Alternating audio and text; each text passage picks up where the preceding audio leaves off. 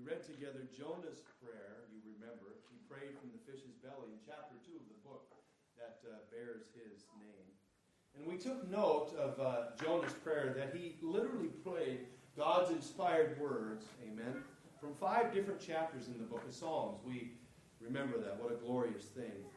And really there was so many things that we gleaned from that text, but it really taught us that our trust in the Lord is directly tethered to his words, directly tethered to what his Bible says, amen. Our prayers are not just a blind hope, just something that we willy-nilly, as I said last week, cast up hoping that God hears them, but rather they're based upon, again, God's character, his promises, the things that he has said in his word, for sure. And so when we read and pray if you will, the words of God, we are simply praying God's revealed will for us, amen, and the decrees that he himself has given to us. Again, as we discussed last Wednesday evening, you can't go wrong when you read the inspired prayers of the men that we read last week, Jonah specifically, and go wrong when you're praying for the things that God's word says, amen, because it's revealed to us. We don't have to wonder what his will is concerning these things. And so that was a glorious time. Well, tonight we are going to continue in the book of Psalms and in other portions of Holy Writ, reading together actual worded prayers that are known as imprecatory prayers. And interestingly, when you study out the imprecatory prayers that we see in the Scriptures and how God has designed them, as we're going to see tonight, the imprecatory prayers actually do more to you than it does to who you're praying about. It's quite a stunning thing when we consider. There's a lot of imbalance. There's a lot of imbalance when it comes to imprecatory prayers that we find in the Scriptures. And so as we often say, amen, we want to have a good biblical balance concerning these things. And so tonight, Lord willing, he will show us concerning imprecatory prayers. An imprecatory prayer is one in which the inspired author can call down calamity, curses, destruction. There's a lot of things that we look in the Scriptures concerning an imprecatory prayer and God's judgment upon his enemies. And so we see that over and over again. In fact, there's 14 imprecatory psalms alone. I'll give them to you. Psalms chapter 5, chapter 10, chapter 17, chapter 35, 58, 59, just to give you a couple, 69, 70, 79, 83, 109, Psalms 137, and Psalms 140. Now, we must consider, as we look at these this evening and other portions of Scripture, the purpose for them, amen? Because a lot of times when we look inside the imprecatory prayers that we see in Scripture, they are prayed, if you will, from a sort of a oppressed, those godly people who are being oppressed by ungodly men. It's a stunning thing to consider that when we understand what the imprecatory prayers were in Scripture. They were simply being persecuted. God's people were being persecuted and oppressed by ungodly people and ungodly nations, things like that. And so tonight, I want you to see here again as we kind of understand why these are in here, why God designed them, what they do to us, amen, as we consider these imprecatory prayers.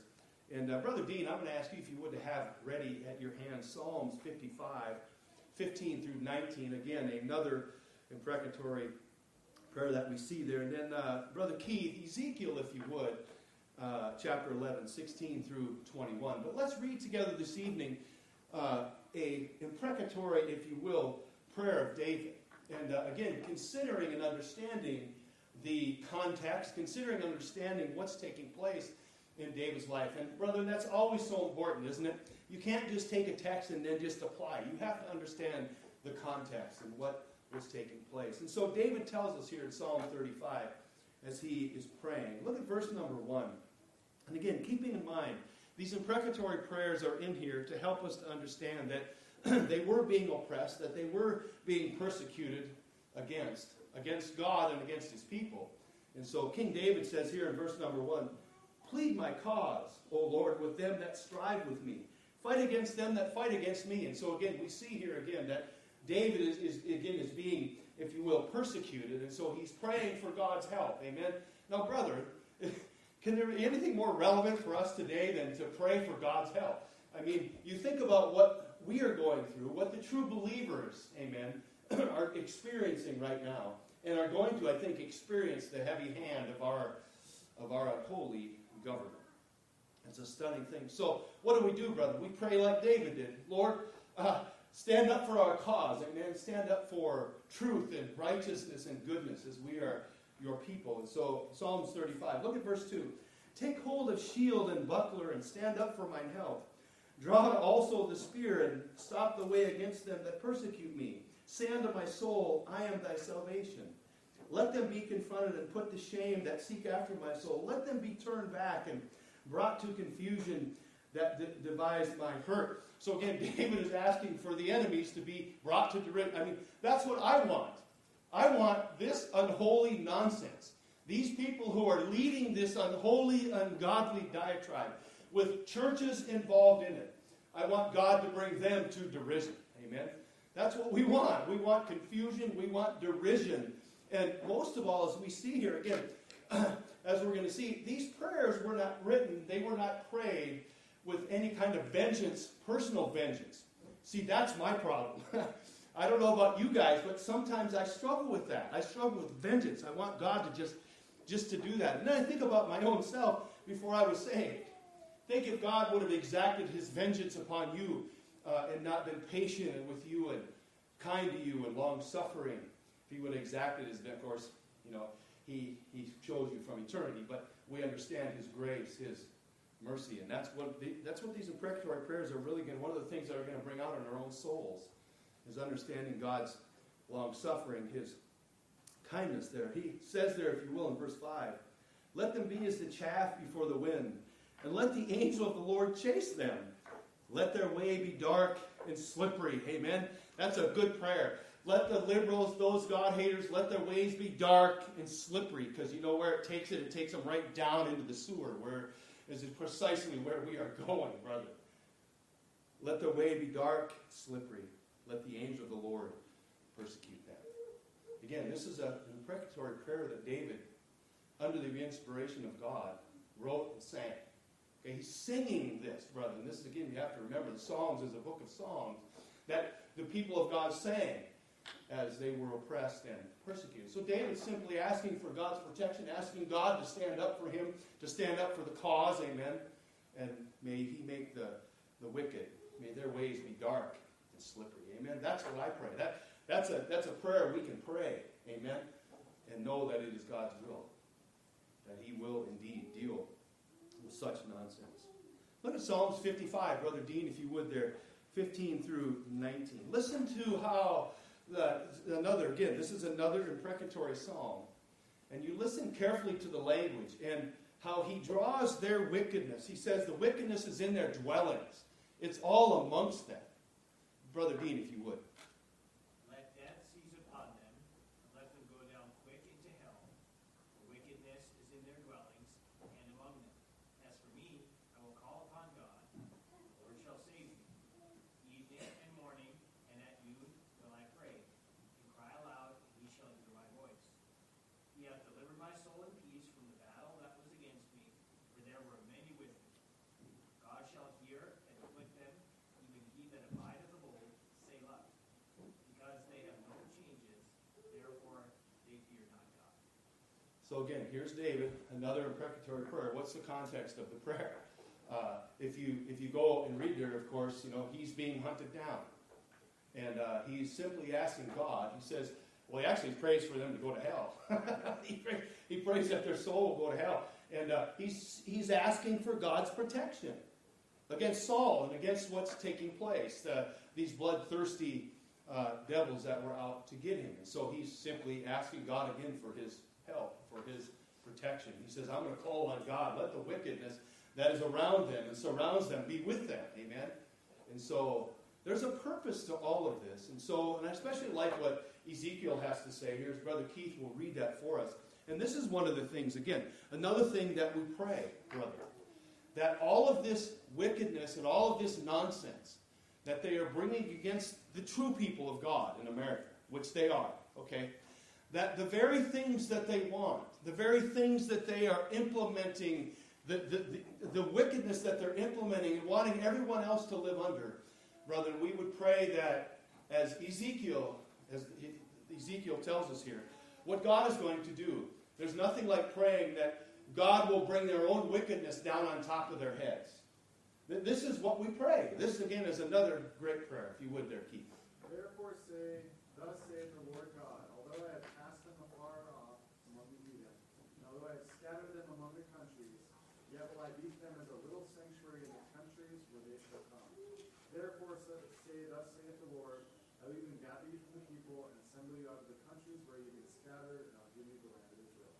And they shall come thither, and they shall take away all the detestable things thereof, and all the abominations thereof from thence. And I will give them one heart, and I will put a new spirit within you, and I'll take the stony heart out of your flesh, and I'll give them a heart of flesh. That you may walk in my statutes and keep my ordinance, and do them, and they shall be my people, and I will be their God. But as for them whose heart walketh after the heart of their detestable things and their abominations, I will recompense their way upon their own heads, saith the Lord God. So, what do we see here? We say a distinguishing mark between those whom God will give the heart of flesh, those who will indeed repent, those who will indeed follow God's teachings.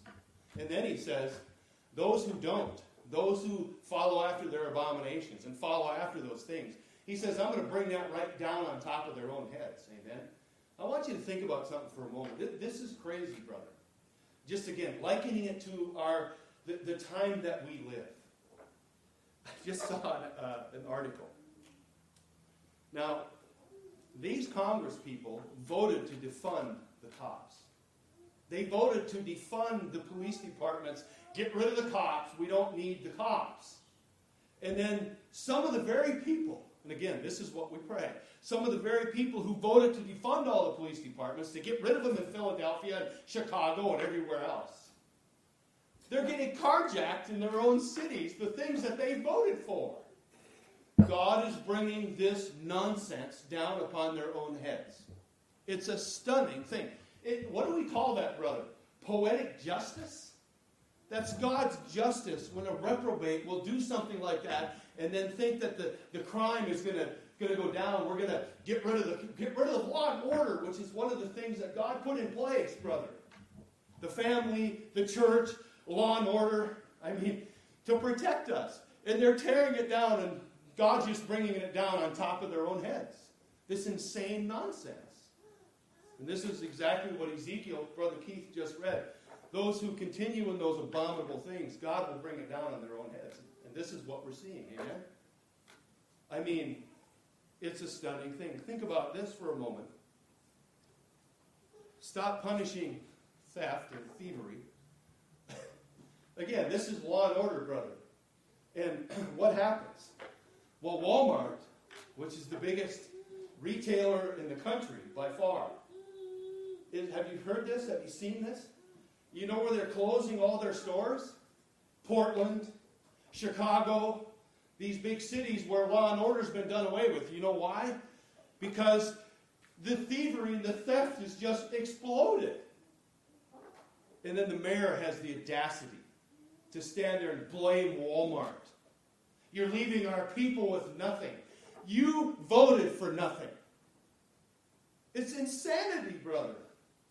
But this is the Lord. This is why when we follow the dictates of the Bible that keeps us in order, this is why good things will come to those who trust in the Lord. This is what David's praying. He's praying these imprecatory prayers for God's protection, for him to stand up for him, and then to deal with his enemies, to bring this stuff down on top of their own heads. Stop hating, right? We're told. Now, brother, I could go on and on. Just a couple of examples. Stop hating by distinguishing between a man and a woman. You people are insane. And so what happens? Oh, we're going to love everybody. And yes, I think, that this woman who, this man who wants to be a woman. Did you hear in Montana what they just did? Have you seen that? They actually just reprimanded this reprobate. It is stunning to see that, right? She stands up and she says, when you pray tonight, I hope there's blood all over your head. She is an evil thing. In the old, what's that, Brother Mark? He is an, yes, thank you. He is an evil thing. And the Lord is going to bring this down upon their own heads. Because you know what's happening now, again, out in the liberal, out in the Northeast, right? They're all about making sure that these men who look like women can compete. They can compete in the women's sports. And all of a sudden, you know what's happening? The very people who were for it now are against it. You know why? Because amazingly, God made men and women differently. That's why there's, Friday, Lord willing, Isaac and I, we're not playing from the women's tee box, okay? We're not doing that. Men don't do that. Women play from the tee box, men play from the men's, which is way back here. Because in general, a man hits the golf ball a lot farther than a woman does. Amazing, isn't it? I mean, even people who invented golf know that. It's a stunning thing. But this is what we see. It goes on and on and on. There's so many things. Now again, keeping in mind that these prayers were not written and sung out of vindictiveness or personal vengeance.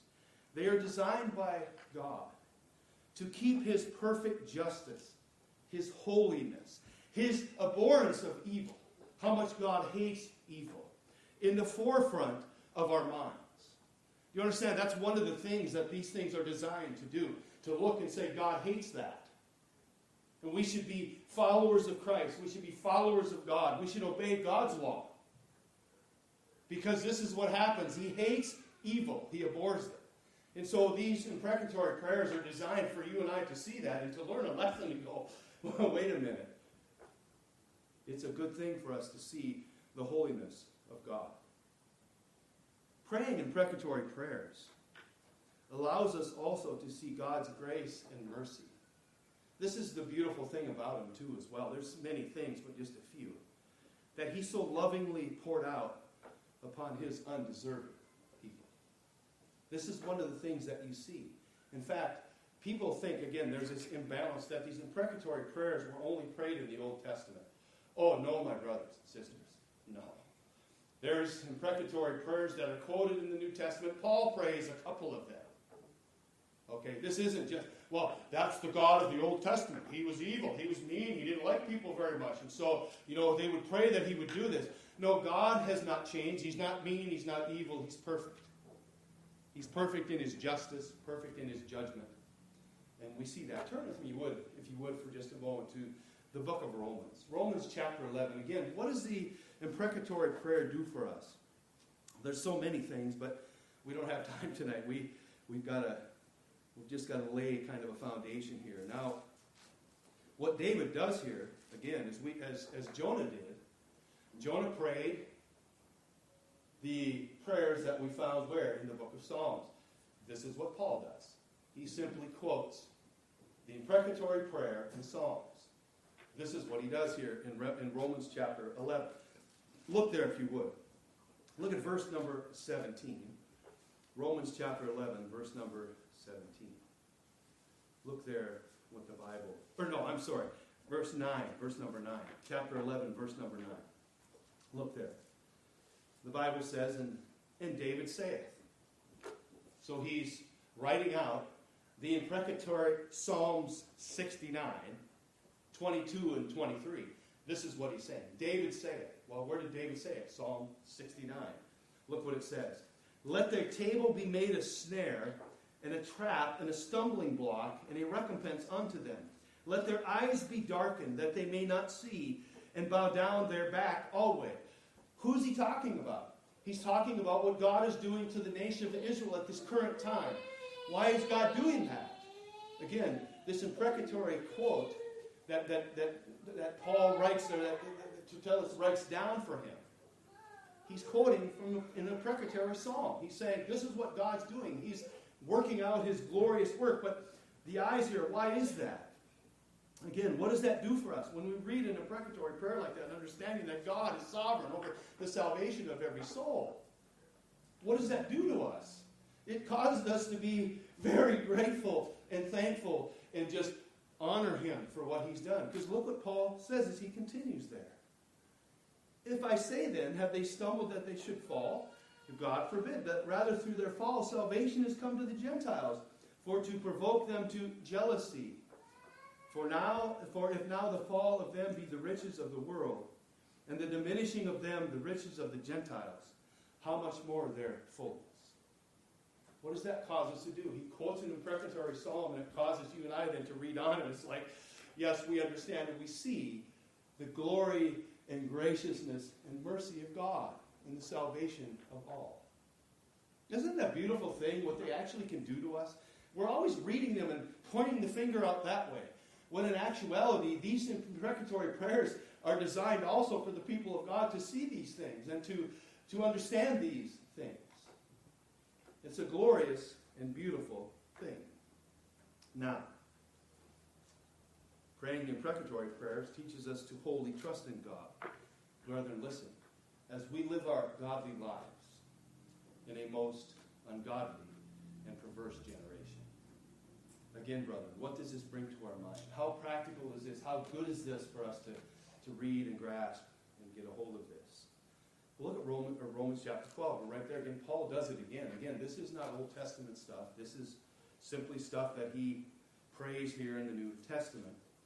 And look at here at Romans chapter 12. Look at verse number 17. Look there if you would. Recompense no man evil for evil. Provide things honest in the sight of all men. If it be possible, as much as lie within you, live peaceable with all men. So, in other words, Paul is calling the Christian to a high calling. He's calling us to live peaceably, if we can, amongst all men. But then look what he says. Dearly beloved, avenge not yourselves, but rather give place unto wrath, for it is written. Where is it written? Well, in Psalms 94. In fact, who do I got over here? Brother Junior hasn't read a passage. Look at Psalms 94, if you looked it up, verses 1 through 3. So, it is written. It's written where? In the book of Psalms. Again, God's inspired imprecatory prayers that are written. And listen to what he says. Dearly beloved, avenge not yourselves, but rather give place unto wrath. For it is written, vengeance is mine, I will repay, saith the Lord. So you think about who our battle is really against, brother. And Brother Keith, I hate to keep using you as an example, but you're kind of a good example. And we see it a lot. You have people in the flesh coming against you. But in all actuality, where are they coming from? Who's actually guiding them and directing them? It is the spirit of the evil one. And so we see this and understand this. But again, what does Paul say? Vengeance is mine, saith the Lord. In fact, in Psalms 94, you're going to see what we would call a double declaration. Not only does the psalmist say it once, he says it twice. Again, the idea of turning these things over to God and allowing him and his timing to bring vengeance and judgment and these things. He's not saying not to pray for that, but he's saying turn it over to God and let him do it because he's perfect and right and good. So look at Psalm 94 there, Gene, if you would, verses 1 through 3. O Lord God, to whom vengeance belongeth, O God, to whom vengeance belongeth, show thyself. Lift up thyself, thou judge of the earth. Render a reward to the proud. Lord, how long shall the wicked triumph? Yeah, you hear those double declarations in there, don't you? It's amazing. Oh, how long, O Lord? How long, O Lord? That's one of them, right? And the other one is what? Vengeance belongeth unto God. Vengeance belongeth unto God. And so again, what we do is we pray for God's help. We pray for his guidance, for his direction, for his drawing, for all of those things as we're living in this unbelievably perverse generation. But we leave the vengeance up to who? Up to God. Now, I don't use this as an excuse, and people kind of who know me, I'm a German. And so I have to fight my German tendencies and my growing up tendencies. These are the things that you pray for, right? That the Spirit of God will take these things away from you. Because when I look at things like that, I want to exact vengeance immediately. And yet the Lord says, vengeance belongeth unto me. Unto me. Vengeance belongeth unto me. And so as we learn these and we struggle through these things and walk through them, it is a stunning thing. Finally, this evening as we finish up, praying imprecatory prayers leads us to the cross and literally to the love of God, who forgives his enemies. Think about that for a moment. These imprecatory prayers cause us to consider the love of God. Takes us right to the cross, where Jesus himself uttered what? Forgive them, Father, for they know not what they do. Not only that, Mark, if you have your Bible there, John chapter 15, look at verse number 25. If we turn there, now the Lord Jesus himself quotes from imprecatory prayer. This is what he did here in John chapter 15. Again, Paul's quoting them, Jesus is quoting them, he's using them, and again, for his glorious purposes for his people. For us to get a hold of some things. And then, let's see, Isaac, Psalms 69, verse 4. Now again, this is Jesus speaking in John chapter 15. He's quoting Psalms 69, verse number 4. And I want you to listen to the language that he uses, again as he quotes. John 15, verse 25. But this cometh to pass, that the word might be fulfilled, that it is written in their law, they hated me without a cause. All right. What is he saying? He's fulfilling one of the things that are stated in the imprecatory praise psalm. And that is what? That they hated me without a cause. And we understand the hatred they had. Okay? We understand that. I understand the hatred I had for the Lord Jesus until he saved me. Now I know maybe it's just me. But I remember using his name in a most unholy way as often as I could. But the Lord changed that. That was one of the things I told him. That's one of the things he took away from me immediately. I mean, I used that word like it was in the sewer, in the gutter, his name, putting expletives in between it, and without a thought. So I was God's enemy. Now, again, what does this imprecatory prayer do for us? It draws us to the cross. It helps us understand God's forgiveness of his enemies. We could quote Romans 5, right? Well, we were yet his what? Enemies. Christ died for us. So this is what it does. It brings compassion. It should bring compassion again towards those who are coming against us. Because again, where's the source of those who are coming against us? It's the spiritual what? It's the spiritual battle in high places. When the naggy woman comes to the book meeting and goes after Keith, it's not her. It is, but it's not her. It's who's generating the power in her. And therefore, all you can do, I'm sorry, Keith, I laugh a lot when I watch that. Because it's funny to a degree, and yet it's very sad. Because it's so unholy. But the source is an enemy. And then Jesus quotes here, they hated me without a cause. Now, no one's ever hated anybody like the world hated Christ. They haven't. But then we hear these beautiful words. Look at Psalms, the one he quoted from. Psalms 69, look at verse number 4.